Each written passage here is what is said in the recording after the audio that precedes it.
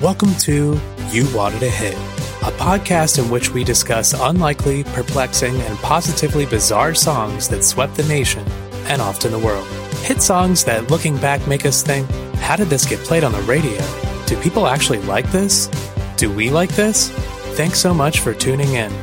I'm your co-host, Michael Smith, and I'll be discussing one song per episode with my co-host and fellow music fanatic, pop culture enthusiast Theo Beidler. Each episode, we'll take turns exploring the song, while the other host has no idea what song will be the focus until we hit play. Episode 22. I love it. I can't believe we made it this far. It's pretty impressive. Pretty impressive. A lot of my hobbies don't last this long. No. You know what, though? It's all thanks to the fact that we get beer and coffee. All thanks to the work that we put in here. That's true. And the thousands of people who have listened to the podcast. Oh, right. Yeah, too. Of course. I don't want to let the people down. The gratification I get from that. That is true. That is true. But today's episode is going to be like a special vinyl where you come for the A side, but you're getting the B side as well. I've always, and you've known this, I've always wanted to cover this song.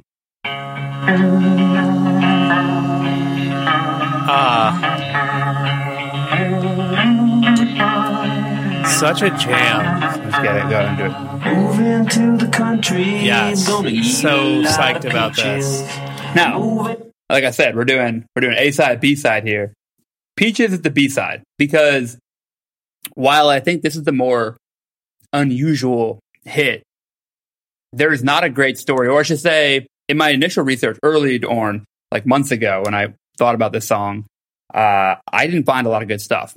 This time around, I did find a good background to the song, but it's short and sweet. So this is the one that you've been trying to do for a while. Like you've been working on this research for quite some time. Right. The song, though, Peaches, the story behind it is short and sweet. It would be a 10-minute episode, which, would be great for you since you had fun. Yeah. But thankfully, a good friend of the pod and listener Sean pointed out to me that Peaches was not their first hit. There's another song that was their first hit, equally as unusual song. Lump. And if you ask some people, maybe even a bigger hit. Mm-hmm. And that one, as you said it. Another jam, another ripper.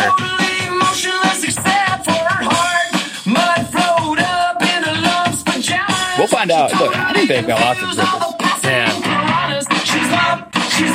She's in my head. So good. So today we are talking about Lump and Peaches. Okay. And mainly we're talking about the presidents of the United States. So are we going to name the episode? It's going to be Lump and Peaches. We'll figure that out. Okay. Our first dual song episode. I mean, we've had other songs where you have to talk about one song in order to talk about the other, but we haven't had an episode where we dissect two songs. Yes. And both of these songs are off of the same album. The album itself is just kind of like synonymous with the band. They've had follow-up albums, which we'll get to, but I feel like when I think of Presidents of the United States of America and Peaches, I think of this album cover with the gold frogs, and it's this album in its entirety. Yep. But let's get into it. For those who are not familiar with the Presidents of the United States of America, I am going to call them the presidents for the sake of brevity here.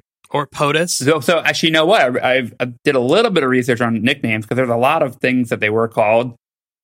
PUSA is actually the abbreviation that they go with. POTUS would make a lot more sense because that is the actual President of the United States of America's nickname. Oh, but they have America in it. Got it. Still. So PUSA. Yeah. I also read pot USA. Okay. But PUSA and the presidents seem to be the nomenclature of the fan base. They come out of the grunge scene mecca of Seattle, Washington, around 1993, 1994. They sound like it. Definitely. In some ways. They are a three-piece consisting of vocalist and bassist Chris Ballou, guitarist Dave Dierter, and drummer Jason Finn. We love a singing bass player. Absolutely. So Chris and Dave are childhood friends. They met while attending the Bush School in Seattle, which is a private K-12 school. According to the school's wiki, Chris and Dave are among only 7 notable alumni, at least from this list. The list also includes singer or songwriter Bonnie McKee and the entire band Sweetwater, which is another punk rock band out of the Seattle area, obviously. I guess all of the members went to school there, so they just counted them as one line item, where Chris and Dave got separate line items, so good for them. Nobody else at that school has done anything notable, just musicians. There was one like geophysicist or some shit, but yeah, whatever. This is not a geophysicist podcast, so yeah. That's not important. While they met at school, they would not form the Presidents until well after high school, and after both Chris and Dave went to respected colleges. They moved out of Seattle, and then they finally moved back to Seattle, and that's where they would meet. But Chris, most importantly, Chris is kind of like the band in a lot of ways. A lot of my quotes are going to come from him. He is kind of like he's the lead singer. He does write most of their songs, it sounds like. So he moved to Boston after high school. I believe he went to college there. He was in many different bands and groups and played with all different people. So lots of different like iterations of the music that he was doing, including a punk busker band called Egg. Okay. And that is where he wrote many songs. Egg. Oh, yeah. I mean, this guy's strange in all the good ways. That just sounds like a crust punk band's name, Egg. It does. Yeah. It does. Yeah. And it's all capital letters because that was the thing to do back then. But he wrote many songs with that band, which I think was like him. And some of those songs would later become President songs as well. While in Boston, Chris met Mark Sandman, who I was not familiar with. I don't know if you are. I don't think so. He seemed like a musician and almost like a comedy guy as well. And he had a bunch of different projects. But one of the projects was with Chris. And Chris is quoted saying, "The importance of my collaboration with Mark Sandman cannot ever be understated. The experience of being in a band with him, where he made up songs live in front of the audience, formed who I am as a songwriter. He showed me the 2-string and the 3-string idea, and he also allowed me to be super weird and freaky while he stood there very stoic and confident."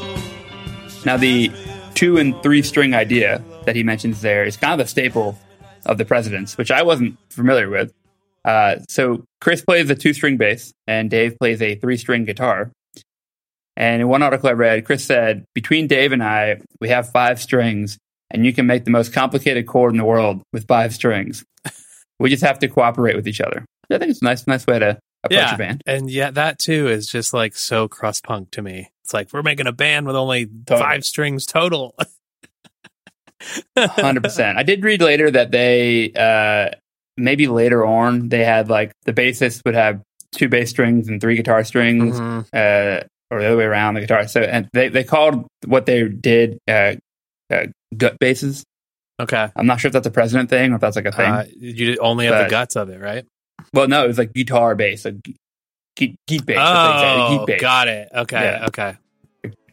But after Boston, Chris moved to LA for a hot second, where he actually joined Beck's touring band as a multi-instrumentalist, and he also played... That checks out. Yeah, so he played multiple instruments on Beck's album, One Foot in the Grave. And I think perhaps might have also been Beck's roommate for a time. Okay, that must have been interesting. Chris said at one time, "My experience with Beck was insane. It seems like it was preordained that he and I would find each other.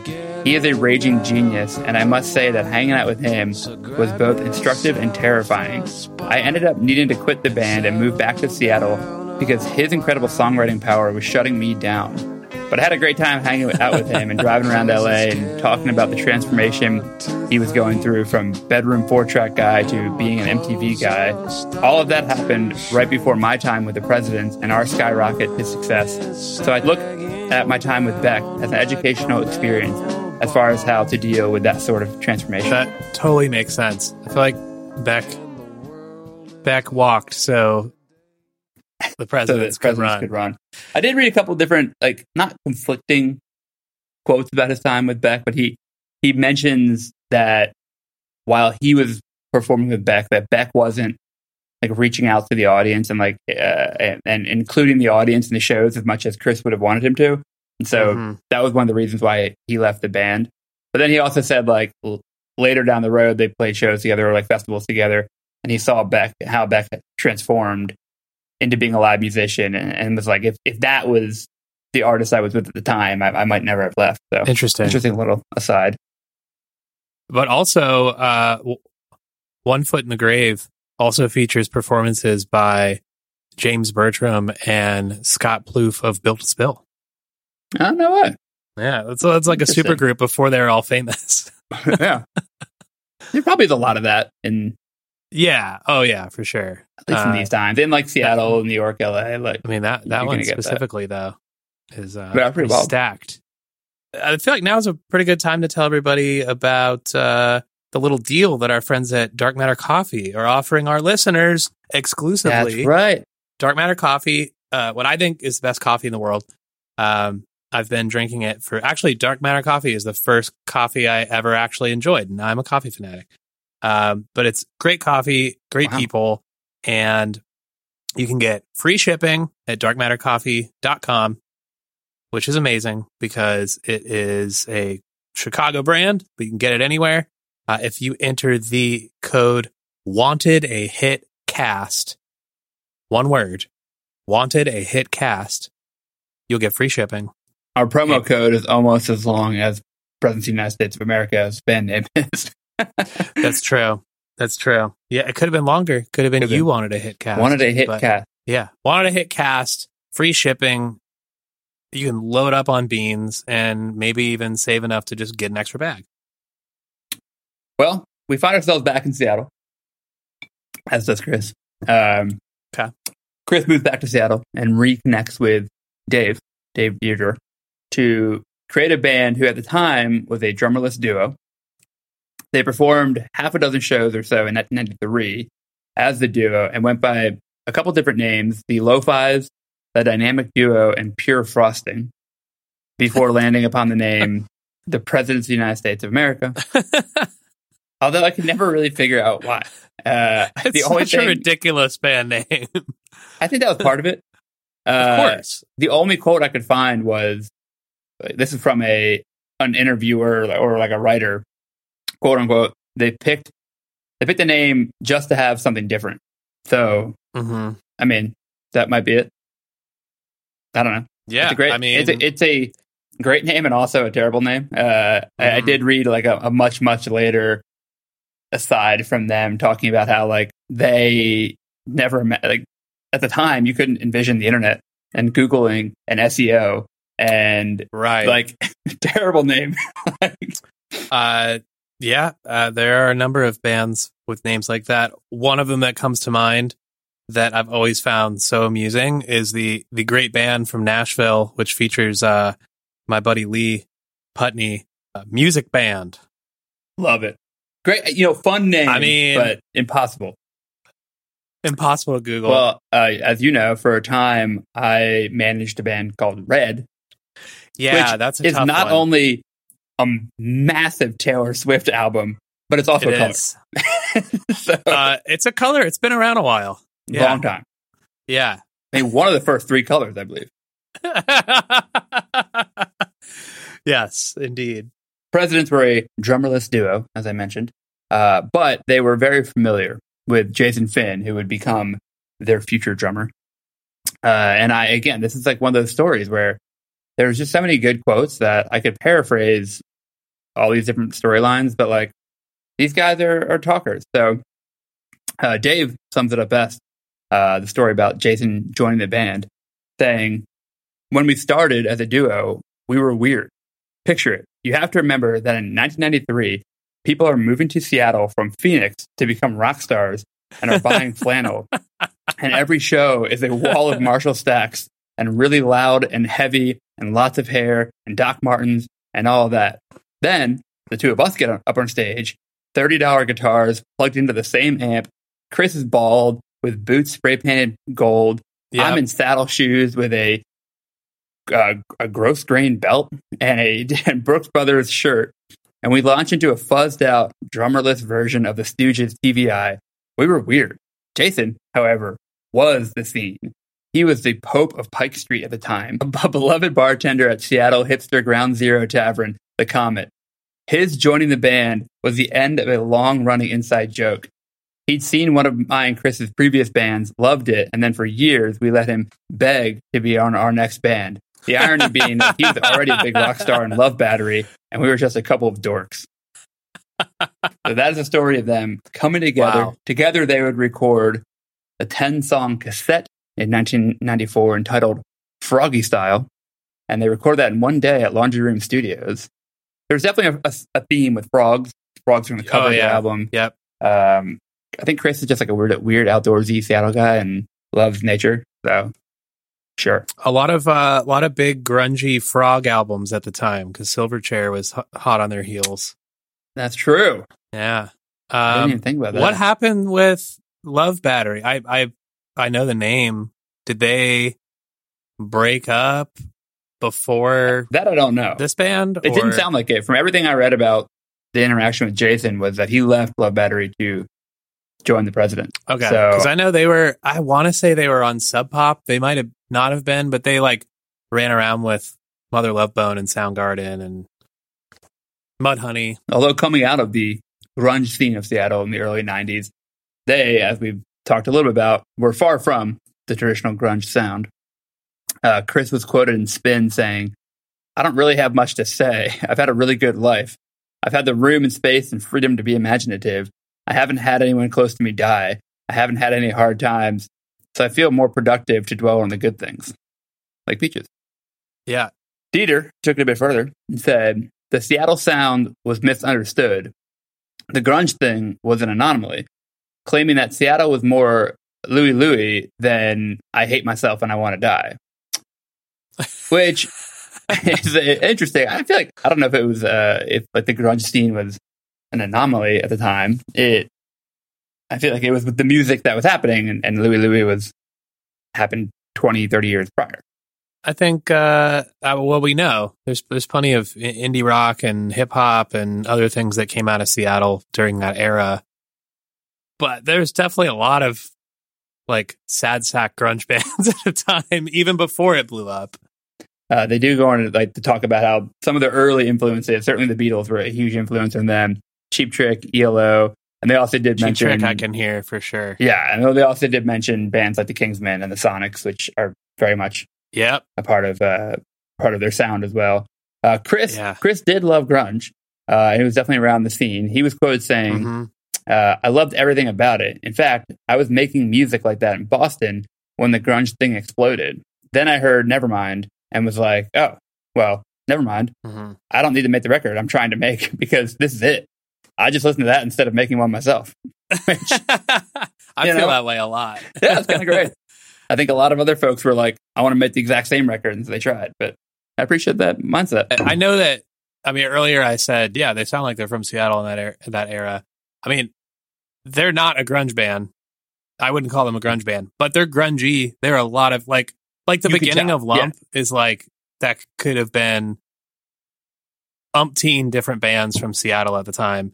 But the major key songs and the like kind of happy-go-lucky energy and the the tongue-in-cheek satire that makes it so it's not grunge, but it's definitely highly influenced. But they're a band, like, if you told me they were from LA, I wouldn't be surprised. Although they do a song called Fuck California. Of course they do.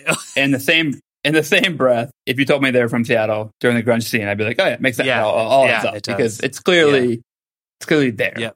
So that's the story of the band. In 1994, they signed with the teeny Seattle label Pop Llama Records, and they released their self-titled debut album in the following year. And that is how we were all introduced to Lump, Peaches, Kitty, Dune Buggy, and so many other jams. That was their debut album? Yeah. Jesus. How did it go from this indie label to us talking about it now? Very quickly. They signed the indie label, and that it sounded like within a matter of months, if not weeks, they were signed to Columbia. So things just started to connect very quickly. It sounded like they were in conversations with some majors before signing with Pop Llama. Was that what it? Pop Llama, and I think the stuff just started to take off pretty quickly, and Columbia swept right in and picked them up. They re-recorded some of the stuff and re-released the album in very, very short order. So my sister, as you know, is 6 years older than I am. And in the spring of 95 or summer of 95, I would have been 8, maybe 9. She 14. I believe this album came out March 10th, but I think it might have been released later. So I might have my numbers fudged a little bit here, but I have a very fond memory of being a young buck on spring break, because when we were younger, we used to go visit my grandma in Florida on spring break every year. And I believe I'm remembering this correctly. Because we were on spring break, I had my old school Walkman with a cassette player. And my sister had one of those newfangled giant CD player Walkmans you had to hold perfectly flat. So because we were in spring break, we couldn't listen to this together. And I want to say that this was the first cassette that I bought and didn't steal from her. And I want to say this was the first CD that she bought. Because we were right at that time when both were available. So we'll find out later that this goes triple platinum. And I think maybe many households bought 2 copies because they needed both. But I have such fond memories of this album because there's so many bangers. They're strange songs, but they're oddly relatable and they're fun. They're fun ditties. And I could see how they would resonate with kids, and they did with me. Especially Peaches. I don't think I ever had the cassette, but my parents were listening to alternative radio pretty much exclusively at the time. So these 2 songs were on constantly. Oh, love that. My mom was listening to Barbra Streisand, so that's about all I had. Yeah. Well, my parents are just on the cusp of Gen X, so yeah, my mom's old. Well, let's talk about Lump. So the main song we're here for. I was just singing this song the other day, actually. Perfect. I don't remember why. Oh, I love it. Yeah. So the song, fairly simple overall, as far as the story goes, as I mentioned. But I think it's interesting. And I don't know if I was just a young, dumb kid, but I don't think I ever listened to the lyrics to. I mean, I guess I was singing along to the lyrics, but I never conceptualized them for this band. Right. Because they're odd. So you can pick up on them, but you're they don't. There's so many non sequiturs that you're okay. And Chris is drawn to weird lyrics. He read one interview where he said, "If I were a painter, I would paint pictures of bugs and spiders driving around in cars." And that comes through in his music. I think Dune Buggy is essentially it's about that. So Lump starts out. I think that the first verse of Lump is strange, and the lines are Lump sat alone in a boggy marsh, totally emotionless except for her heart. Mud flowed up into Lump's pajamas. She totally confused by all the passing piranhas. So as a young kid, and even now, I'm okay, the fuck does that mean? It sounds like a Dr. Seuss book. Yeah, exactly. However, the chorus and the next verse give the real background to the song. And the chorus, as we all know, is she's lump, she's in my head. She's lump, she might be dead. Lump lingered last in line for brains, and the one she got was sort of rotten and insane.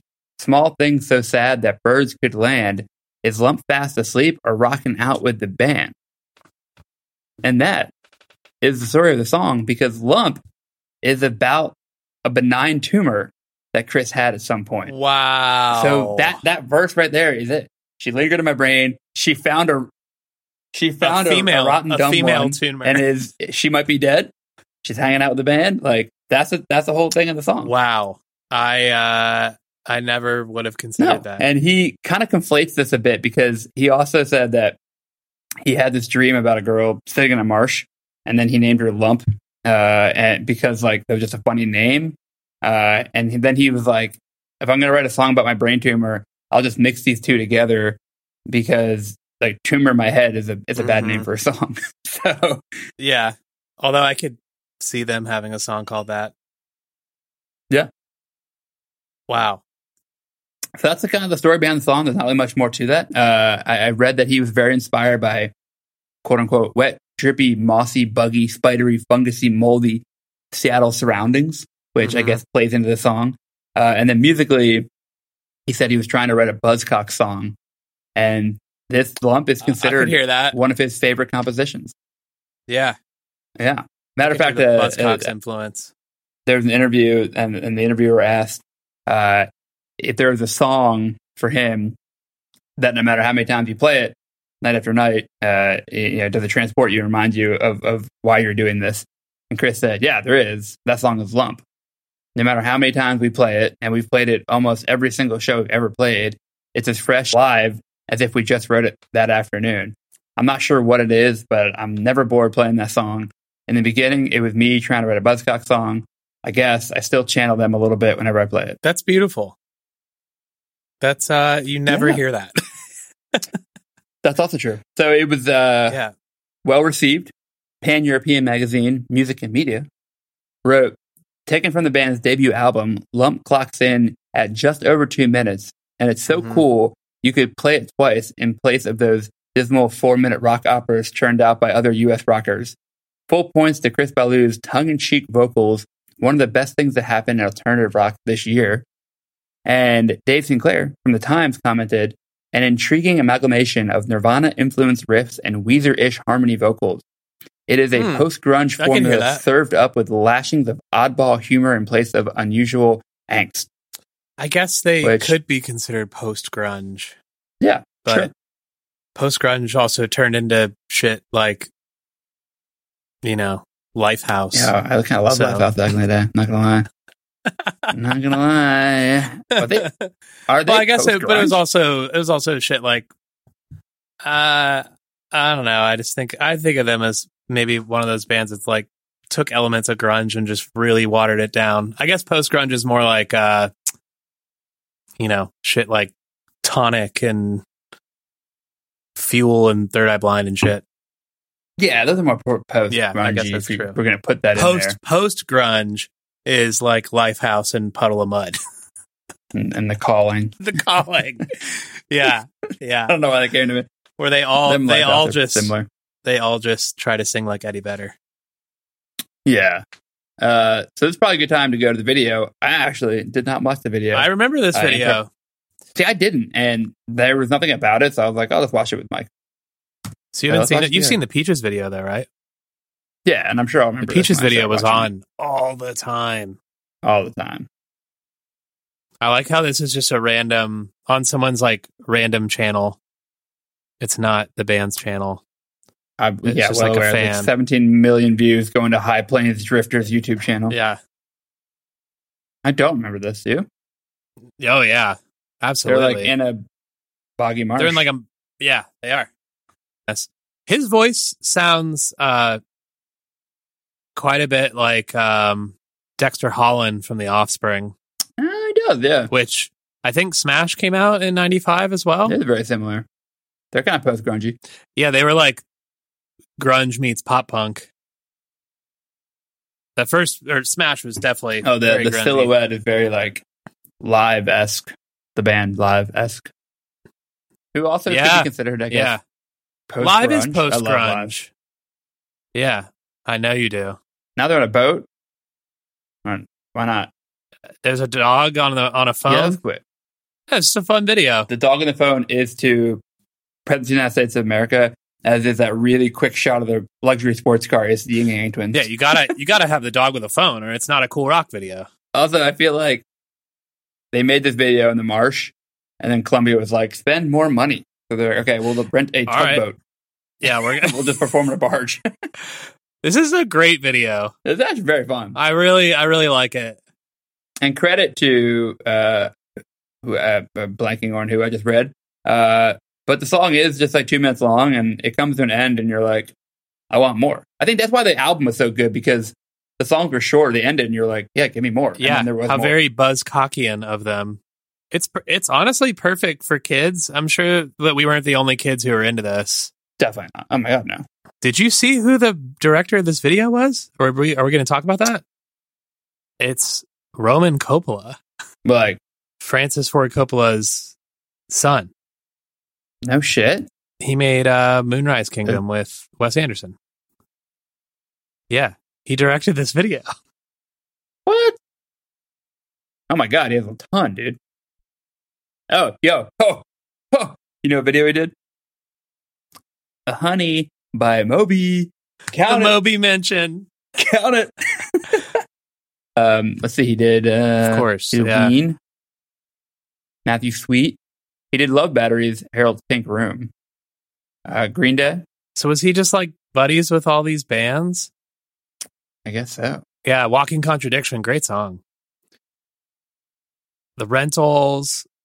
Dude, he did the We Trying to Stay Alive video. That video's amazing. Oh, wow. The Wyclef video. That's a great video. Oh, dude, he keeps going. Mariah Carey, The Strokes, Brother Jefferson, Beastie Boys featuring Nas, Arcade Fire. Oh, you know what? Wow. I did know that he did that Beastie Boys video. I knew that. Supergrass? Damn. I knew he did that one. That's the one with Nas, yeah. This is your show. He's still making them. So we just watched the first Here one. we are. Which was directed by Roman Coppola. The second one, also directed by Roman Coppola. Of course he did Phantom Planet California because Jason Schwartzman is his cousin. Oh, yeah. Mm-hmm. Oh, and Jason Schwartzman played drums for that I band. don't think I knew that either. No, yeah. So this one I've heard is like, I heard Lump 2 is much more dark, which we're about to find out. All right, some of the cuts are still in it, like the silhouettes. Yeah, very similar. But it gets much more like what would make sense in mid-90s MTV. Show some live footage. I've watched a lot of live videos of them recently, and like they're all kind of goofy. This one gives me like Red Hot Chili Peppers, Smashing Pumpkin vibes. So like they definitely clearly like turned it up for this performance. Turned up the grunginess and not the funkiness. A pretty grungy video. Stage diving. Now they're in a random trailer park. Did they make a different video just to blow some major label coin, or There's what? gotta be a story here, but I only read about it in one article, and it was like one quick line. Should look into that. I'll mailbag that later. Yeah, I want the Pusa heads to come through and tell us what happened. Yes. We have to talk about the B-side of our episode here and talk about Peaches real quick. Which Peaches was on my list, but Lump was not, I gotta say. But Lump is a weird song. Same. Lump's a weird song. Yeah, same. But Peaches is a really fucking weird song. Shout out to my boy Sean, friend of the pod, because he was like, dude, you should do Lump. And I was like, nah, dude, Peaches is better. And he's like, well, Lump's got a good story. And it was a bigger hit, which, debatable. But definitely. We'll talk about the charts. We'll get there. What if I got on here and I just like went full on sales guy and was like, the whole reason we're doing this episode is to release Sierra Nevada's new Peach IPA. Dude, the orangey one is so good. The sunny little thing is amazing. I haven't had it yet, but we can't I'll buy a bunch of them and they're just like gone in a week. Well, they're probably delicious with peaches. All y'all out there should pick up some. What's it called? Sunny little thing. That's like their new summer. Their summer beer, very crushable. In fact, our good pal over at Sierra Nevada, he said that if I can find it on draft, which they definitely have it at a bar I hang out at. He's like, be careful getting it because on draft it's even more lovely, and then you won't want to go back to the can. But it's I'm not usually into like citrusy, like super citrusy beers. But it's so good. It's such a great beer. Like I told you, I did early on when we were doing podcast research, months ago, a year ago when we started this, I would do like real quick research on a handful of songs, find one that had a nugget and run with it. Mm-hmm. And I would always come back to Peaches, and I could never find anything like real concrete. It was always just like really simple, like it's about eating peaches. Okay. Yeah. So I never but I think growing up when I was younger, people always had like, oh, it's a double entendre. Oh yeah, I remember that. It's about eating peaches, if you know what I mean. Yeah. But it's not. Is there a Beavis and Butthead episode where they watch the Peaches video? Oh, I didn't find it, but I would not be surprised. Very on brand. Peaches. You know what they mean by peaches, right? Exactly. But no, so I could never find a really good telling of the story. And then I found an article, and I think it might be like recent in the last like 10 years, 5 years, whatever. But Chris tells the story of Peaches, and he tells it so well that I'm going to read it verbatim and open your world to Peaches. So, quote, so the whole song started with me taking LSD and going to a girl's house to tell her that I liked her while on LSD, which is a really great idea. This is in Boston, by the way. Sometimes you need that confidence, you know? 100%. So we're in Boston. This is after Chris graduated high school. He's in Boston playing in different bands. So he goes on and says, it seemed like a good idea at the time. There might be a disclaimer here that I've taken LSD a handful of times and it performed as advertised and exploded my creativity, and that was all I needed. So this was just one of those rare times that I took it. I went to her house. She was a singer-songwriter. Her name was Mary Lou Lord, and she lived in a canary yellow house with white trim and white picket fence and a little sunshiny yard and a peach tree in the yard. But the house was in a neighborhood full of one-story brown machine shop. It was almost cartoonish, and I don't think it was the LSD that was making it cartoonish. I went to the door, I knocked on the door, she wasn't there, so I thought, well, I'll just wait for her. And I sat under the peach tree. There were peaches that had fallen, that were in various stages of decay, and of course, in my state of mind that I was in, I just started diving in and squeezing the peaches and mixing it with my desire for the girl and the desire for the peaches and the juicy weirdness and the ants crawling all around. But she never showed up, so I left. But the song didn't really come to life until much later, until I had moved back to Seattle. I was waiting on it for a bus, and a disheveled man in an oily overcoat with a big beard, who I assumed was, homeless, came shuffling by the bus stop and saying under his breath, I'm moving to the country, gonna eat a lot of peaches, moving to the country, gonna eat a lot of peaches, over and over as he passed by. Wow. From the horse's mouth, that is the story of Peaches. That is excellent. That is really excellent. Now, do you want me to blow your mind even a little more? Of course. Yes, please. So, the lady that he was mentioning here, who he was trying to... Mary Lou Lord. You know who she is? I do. She is a singer-songwriter and also former girlfriend of Kurt Cobain. Yep. And she dated Kurt Cobain really when Nirvana started really popping off. Yeah, that's how I know who she is. What a great little connection that crazy the presidents have with Nirvana. That story is awesome. Yeah, it's a great story. But at the fun side, he did not know how to end the song. And so Dave actually wrote the outro, which is almost an entirely different song. So it's very disparate. But it also a very cool way to do it. And I think Chris really appreciated his input because one, it was a fun collaborative effort, but also that also means that both of them were songwriters. They both got credit, and it's their biggest song, so they both made a shit ton of money off of it, and rather just. So I think Chris made a lot of money off every other song. So Chris was quoted saying, "I love the song for that reason because it's a really great representation of me and Dave as co-writers of a song, and the song became one of our biggest songs, biggest really. So it was nice to have both of us involved in something that became so synonymous with the band, which I thought was really nice." A lot of nice sentiments with this band. They just seem like they have a good time doing what they do. I know, they're so nice. Lump came out, Peaches came out very quickly after on the charts. Both didn't chart all that well. But the amalgamation of the two, I think, really popped this band off. They played Jay Leno and they played Letterman. They were offered to play Saturday Night Live, but it conflicted with Chris's wedding. Oh, no! They weren't able to play. And the article that I read was don't worry. I mean... The article I read... I know! I would skip the wedding. I mean, SNL is the pinnacle. I'm really curious, especially at that time. Like, that's the biggest. I guess it still is. That's the biggest music performance on television, other than the Super Bowl halftime 100%. show. Like, I do think it's bigger now because there is no other late night opportunity, really. But it was still huge. There are bands on late night shows. No, I know, but back then, like every late night show had artists on. And SNL's once a week. I'm really curious if my spouse, who we did have a wedding, I'm wondering if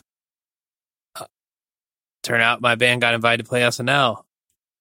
I mean, that's the thing, is that I just heard that Japanese Breakfast, they played SNL, and they said that I don't think they found out they were playing SNL till the Sunday prior. Yeah, usually you find it. Yeah, so last minute.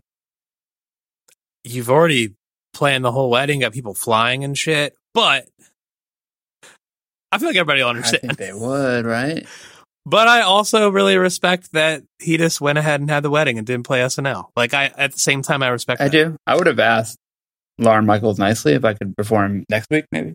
I mean, fucking Morgan Wallen dropped the N-word and got drunk before his performance and still got a second chance. N-word was after. Okay, fair. But still got a second chance. Yeah.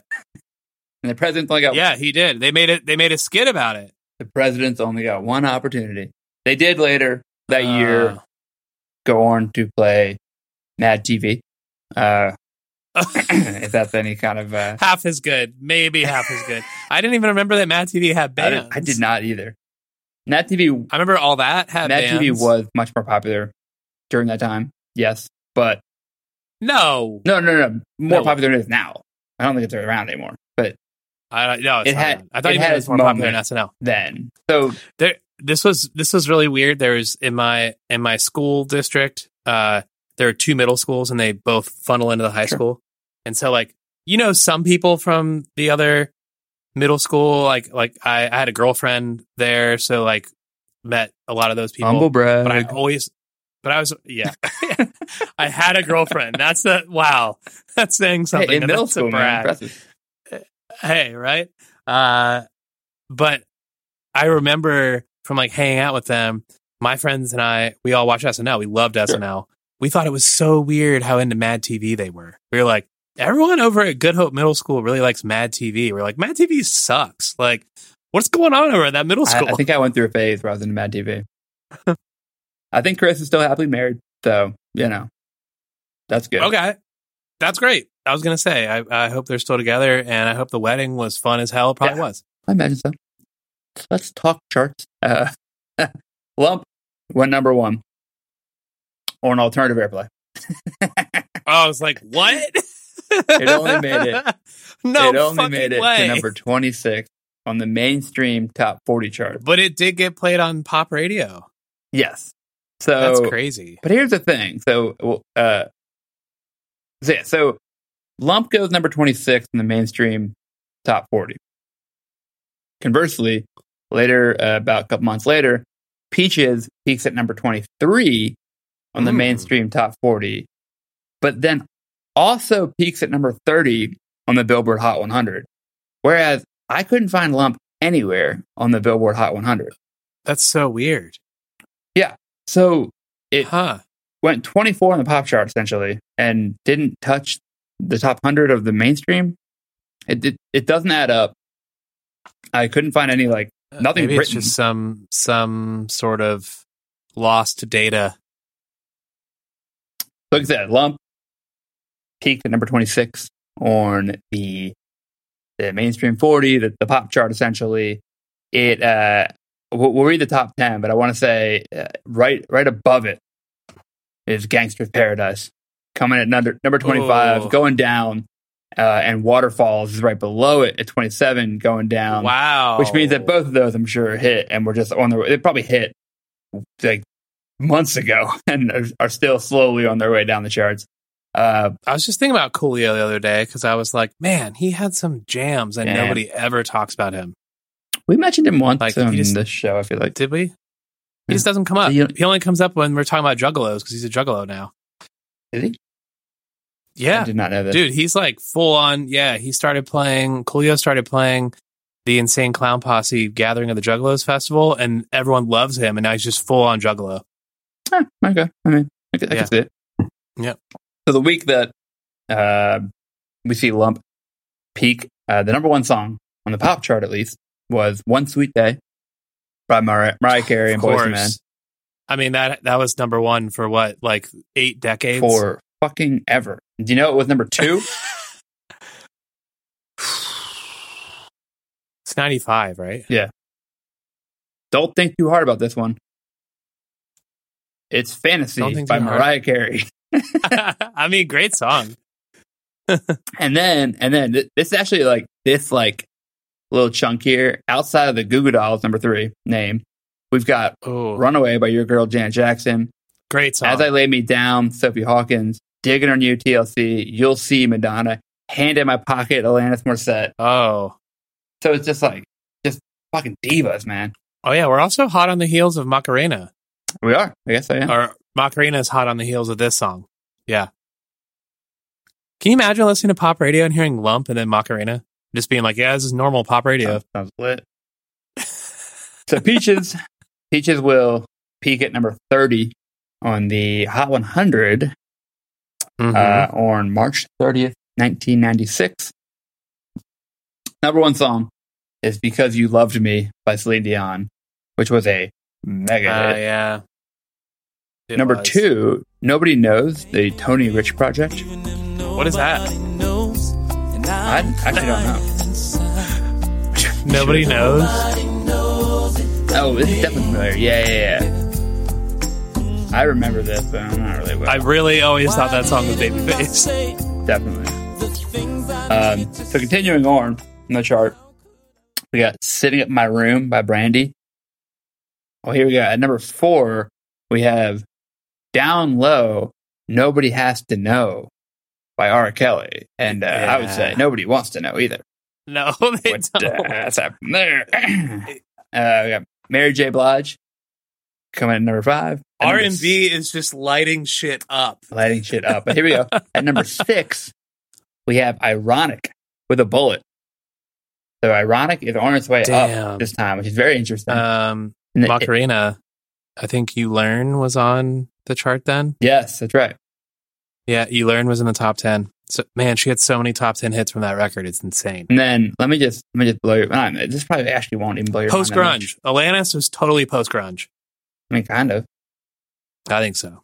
Yeah.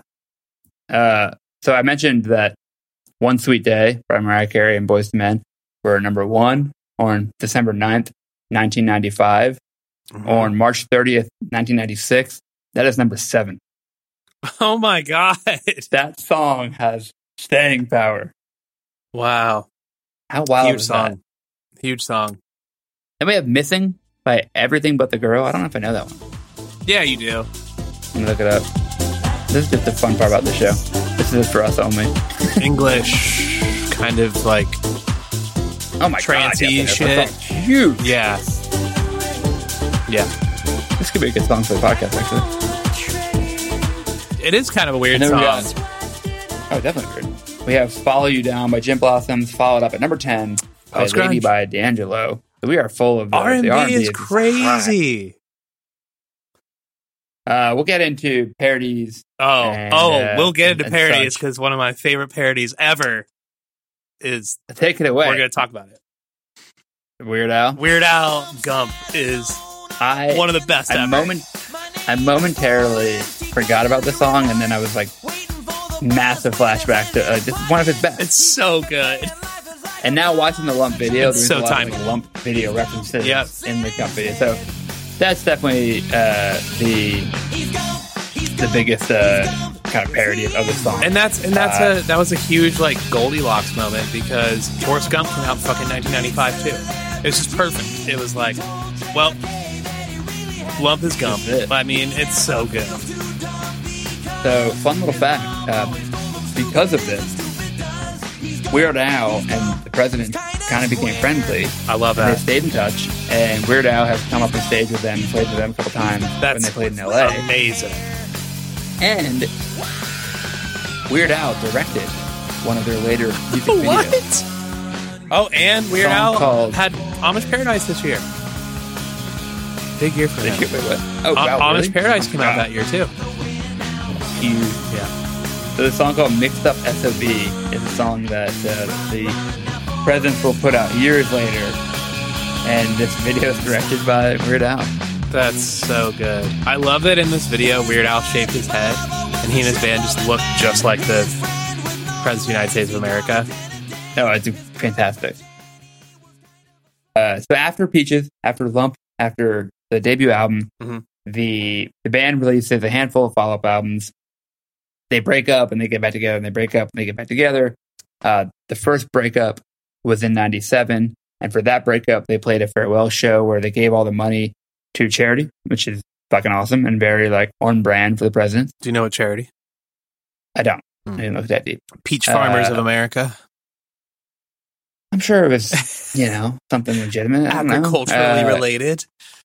They then reunited in 2002, and they went by the name The Quitters.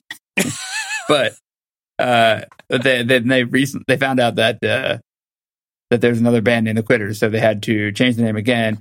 They couldn't use the name President of the United States of America because Columbia, I guess, owned it, but they ended up buying it back. Whoa, they own their band name? Apparently.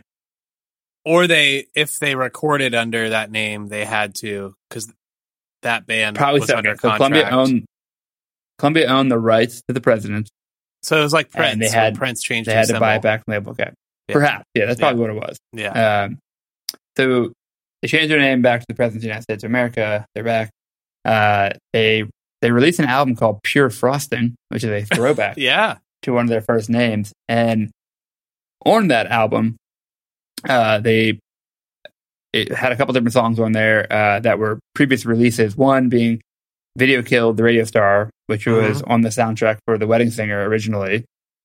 And then also their cover of Cleveland Rocks, which was the theme song for the Drew Carey Show. Which I know that song, right? But I did not know it was them. I don't think I knew it was them either. I got it for you. Just like you listen back and you're like, oh, that 70s show. It's Cheap Trick, but it's Cheap Trick covering Big Stuff. I did know that. There was a time when the President of the United States of America collaborated with Sir Mix-a-Lot. What? And they had a group called Subset. What? And they toured. Oh my God. And they recorded several songs, but they never released an album. But I did find some songs. Here's one here. Oh my God. This is really good. It's kind of awesome. How did this happen? Who the fuck knows? But I love it. God, the 90s were really... It's kind of good. This is actually really good. Yeah. November 16th, 2016, Chris Ballou on Facebook stated that the band had dissolved sometime in the summer of 2015 as they wanted to move on, calling themselves Old People Now. There were some other things going on in November 2016. I don't know if that was the impetus for them breaking up or what. It was not, apparently, but the Spin article is entitled, "A Week After Trump Gets Elected, the President of the United States of America is called quit." That's so funny. That's really funny. I think they're like, fuck this, he's not a part of this. I kind of feel like maybe that's why they decided to say it then, but they apparently decided to break up months earlier. Chris has many side projects, and part of the reason why the band broke up here and there is because he wanted to focus on family and focus on side projects.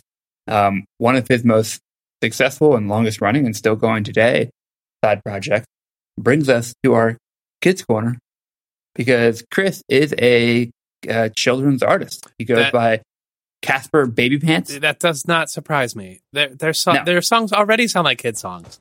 100%, and I wanted to drop that note the entire time, every time you mentioned it. But here's one of them. This is called Stompy the Bear. You know what? Good for you for holding it back. All these kid songs sound like a President of the United States of America song. Stompy the Bear. And he will shake this town. He's great. He's pretty big. I mean, this has a lot of plays. Right? Some say he is green and really, really mean, but he just wants someone to boogie with. Go! Just so fun. Okay, Stompy the Bear rips. This is great. Oh, when I have kids, we're going to be at Casper Baby Pants house. This is great. Very happy for him. Apparently, Dave Dieter unsuccessfully tried out for Weezer during one of the band's early breakups. However, he did not get into Weezer, and he would continue reuniting with the band throughout the years up until 2002, when Dave Dieter left and went to work for Amazon, which, if you're doing the math, and he has any sort of stock options, Dave Dieter is a fucking millionaire now, and he comes from a long line of musicians who found more success outside of music. So good for him. So when they reunited since, he wasn't in the band? He has not been in the band since 2002. No. But Jeff Bezos played guitar for them for a while. No, according to his LinkedIn, he's no longer with Amazon. He left in 2019. His LinkedIn? You went on his LinkedIn? Oh, man. That would be a podcast in itself. It's just looking up former rock stars' LinkedIn. Well, I feel like a lot of them are going to be like Jason Finch. I couldn't find anything of Jason. Jason is, his LinkedIn is like, I used to be in President of the United States of America. That's about it. That's great. That's great. Like I said, the band still gets together. As I mentioned, they talk about how it's impossible to Google their name, but they do hang out a good bit. I think they all, or at least Chris and Dave, still live in the Seattle area. I couldn't find a website for them, but they do have Facebook, and it's obviously run by Chris because he posts there every once in a while. So yeah, all in all, I don't know why this song and songs were popular, but they were just great. Yeah. Well, I think wish we had more insight. So, we talked about it a little bit. There was this like need for grunge music with some levity to it. Will Hoge wrote, amidst all of the sludgy guitar riffs and introspective angst of the 90s alternative music, the President of the United States of America served as somewhat of a palate cleanser thanks to their fuzz pop ditties and their quirky sense of humor, which I think is true. Yeah. And in retrospect, in a Spin article I read, Chris was quoted saying, one thing I have really enjoyed with the perspective of more years is just how outside we always were and still are. I sometimes hear Lump or Peaches or in KSWI, Seattle's rock station, and I just can't believe that a recording that sounds like that actually becomes a hit. What we created is sonically singular and unique, and yet was and is also accessible to a wide audience. And I'm more and more proud of that as the years pass, which I think is like a kind of a testament of the songs. Like they're super simple, they're accessible, and they're fun, and people just gravitate towards them. Yeah, and they were like, it's weird. They were doing goofy shit without being assholes. Like they were Bloodhound Gang without being. I was about to say they are the Bloodhound Gang, but I can tolerate them. Like I've been waiting to say that. That's how I was gonna like exactly sum up how I thought about them. Speaking of like being grounded, there's I read a question answer in an interview that I didn't know where to put. That's a good time to say it. The interviewer asks, this is to Chris, you are such a conscientious person. You're so focused on health, physically and mentally. I can imagine how torrential it might have felt when you were really one of the biggest bands in the entire world, but I'm glad that you're okay. And Chris responded, and this is a fun little like side story. Yeah, I'm okay. And some of why I'm okay is because of Madonna. We had a business meeting with her, and she said in the meeting, or I think she might have, my memory is that she pulled me aside and told me this, which was, whether you sign with me or not, you are never going to get critical acclaim for the craft of what you do, because it's fun and it's funny. So don't wait for it. Don't expect it. Just give that a pass and enjoy playing for the people that you love and that love you. Wow. Fucking rad. That's so insightful. I know. And so they're meeting with Maverick about signing with Maverick. Must have been, yeah, right? Yeah. Huh. So we'll finish up with another quote from Chris, because this has been chock full of quotes. It's been great. In another interview, he speaks to his strange lyrics, saying, "I just make the stuff up. That's the magic of writing songs. You don't really have to explain." And that is the President of the United States of America. That is Peaches. I love it. That is Lump. You don't have to explain this shit. It's just good. It's fun. That's a wrap on this episode of You Wanted a Hit. Thanks for listening. We hope you enjoyed it. Good luck getting that song out of your head. Please remember to subscribe so you know when the next episode is out. And if you listen on Apple, write a review, but only if it's nice. Follow us on Twitter at YWAHpod and let us know what you think. Or tell us what we missed by sending us an email at ywahpod@gmail.com. And lastly, share with a friend if you had a good time. This podcast was researched, produced, recorded, and edited by me and Theo Beidler, and our theme music is by Air Doctor. We'll see you next time.